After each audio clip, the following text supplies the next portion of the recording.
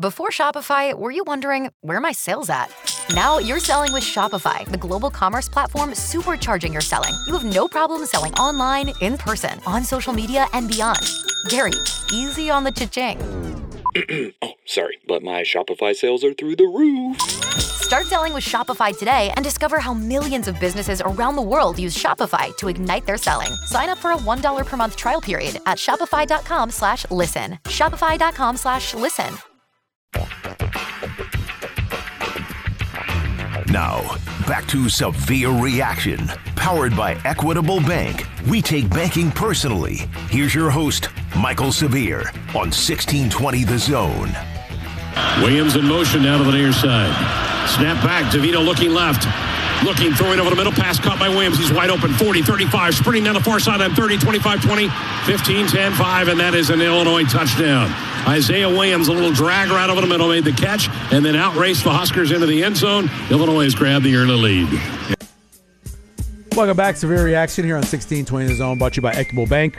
They take banking personally, and we'll answer the phone on the first ring. I am curious, when I look at Juice Jr., who came in as a quarterback for them, how hard was it for him to say, yes, I want to be a wide receiver after wanting to be a quarterback his whole life, accepting it and doing something? Now, he had the fumble yesterday, but that's a great example of a guy who, he had a goal.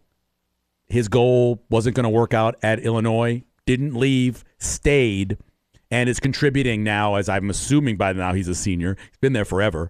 You got to get guys. Some guys have to just stay, right? Out of all the guys you recruit, not everybody's going to work out the position you recruited them. Not everyone's going to work out in the first 2 years. You got to have guys who decide to stay, and then maybe they break through, which Isaiah Williams has kind of done that after just staying there and going through a couple of coaches and a couple of positions, and good for him. But you got to have guys like that. Real quick, I had those keys before the game. Success on first down. Keeping third down, average to go under 4. I mentioned this earlier. Nebraska averaged 1.7 yards on first down, which is horrible. 7 rushes on first down for just 5 yards. The second one was get DeVito off his spot. Doesn't turn the ball over, but has taken a lot of sacks over his career. Well, guess what? They didn't get him off his spot. They did get 1 sack on him, 1 stuff play, which is, got back to the line of scrimmage, so it wasn't a sack. But didn't do much against him. He was 20 of 22 for 179 yards, 2 touchdowns. Nebraska was credited with 0 hurries, 0. 2 sacks, 1 on DeVito, 1 on that trick play they tried to run. But in general, DeVito had all the time he wanted to cook back there. And also, out of the 70 plays, Illinois only faced 24 official passing downs. That's determined by how many yards you have to go after first down. They ran 70 plays. Only 24 of them were considered passing down plays. And last, win the red zone, 7 not 3s. Nebraska only crossed Illinois' 40-yard line 3 times, twice in the first half. They had 2 picks and a field goal. So 3 out of the 9 points came out of that. That's not very good in terms of finishing drive rate. On the other side, Illinois crossed Nebraska's 40-yard line 5 times. They got 20 points out of that. Of course, they got 6 points from the 46-yard pass. But so that's a 4 in terms of points scored, in terms of finishing drive rate, which is pretty good. That's okay. It's not great, but it's good enough to be able to beat Nebraska. Nebraska's got to get touchdowns to settle for field goals. It just the only way you're going to beat a team that's good defensively like Illinois is to score touchdowns when you get your opportunity. You can't throw 2 picks inside of the team's 40-yard line. Let's go back to the phones. That's where Aaron is this morning. What's up, Aaron? Yeah, so I was just wanting to talk a little bit about their intelligence or lack of when they're playing. Yeah, like Reimer, best player on the defense probably. Yeah. He gets the guy out of bounds, extends the drive. Yeah. It's just that type of stuff year after year, game after game that turns a possible win into a loss. And so I think that's the biggest issue with them, talent also, but they're just not a very smart football team. Yeah, and Aaron, I think part of it is, and that was a horrible play. It made no sense that he would do that. But there is a level of frustration from not being successful and a level also of guys just trying to make things happen at times that lead to penalties. But you're right. That's an inexcusable thing that Reimer did. He knows better than that. I can't make an excuse for it.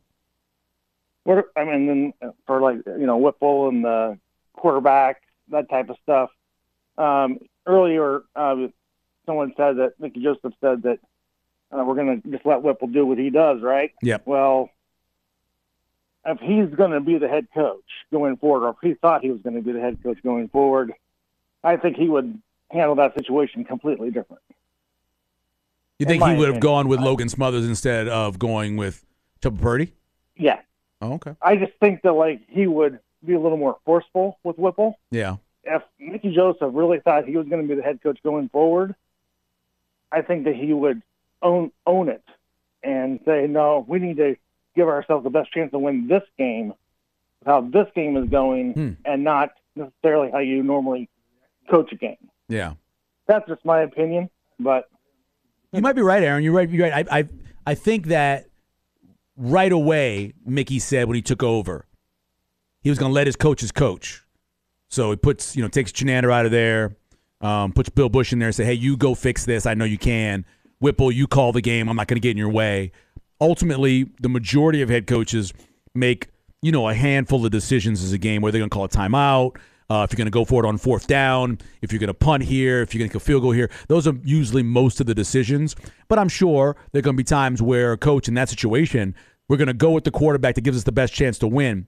They're down 11 opposed to being down, like I said earlier, 13-9, which they could have been if they could have held on to the ball and not given it back. Maybe it's a different situation then, but I think they did it simply because they want to see what they have in Chubba Purdy going forward to see if he's the quarterback for next year. That's what I think they did, and I think they got their answer as well. One more call before we take a break. We got to get to Steve Sipple. Go ahead, Will. What's happening, Will? How you doing? Good, sir. Thanks, Michael. I'm sorry for taking my call. Long time, first time. I'm not going to try and reinvent the wheel like most of the other callers do. This is my opinion, and it smells like everybody else's. The only guy that has his head on straight is Trev. I think we need to cut all ties with anybody that has had anything to do with Nebraska as far as coaching goes, and start completely new from the bottom to the top, except for Trev. I think he has the ability to think outside the box and do a good job. Thanks for taking my call. Have a great day. I appreciate it, Will. And I know that's what happened in 2004. Remember, they cut all ties essentially except for Turner Gill, who they kept for 1 year, and brought in all new guys. And obviously Callahan and John Blake and those guys did recruit well. They did put together a talent enough to get to the Big 12 championship game. They put together enough talent to give Bo Pelini some real talent when he took over. I don't think you have to have a connection in Nebraska to coach at Nebraska. I never thought that. It might help in terms of some local knowledge, but there are other guys who haven't coached here who have really good local knowledge of the area because they've coached other places and recruited here. Chris Kleiman's got plenty of local knowledge here of the state. There's a lot of guys that have lots of local knowledge of the state. Lance Leipold, a lot of local. Now, he was on the staff at Nebraska, but still, you know what I mean? There are guys that have that local knowledge. I don't believe the guy has to have any connection at all to Nebraska, and I don't believe the guy will. I think Trev Alberts is going to hire the guy he believes that has the best chance to build Nebraska back into a team that can contend for the Big Ten, period. We'll take a break. When we come back, Stephen M. Sipple here on Severe Reaction on 1620 The Zone. Before Shopify, were you wondering, where are my sales at? Now you're selling with Shopify, the global commerce platform supercharging your selling. You have no problem selling online, in person, on social media, and beyond. Gary, easy on the cha-ching. Oh, sorry, but my Shopify sales are through the roof. Start selling with Shopify today and discover how millions of businesses around the world use Shopify to ignite their selling. Sign up for a $1 per month trial period at shopify.com/listen. Shopify.com/listen.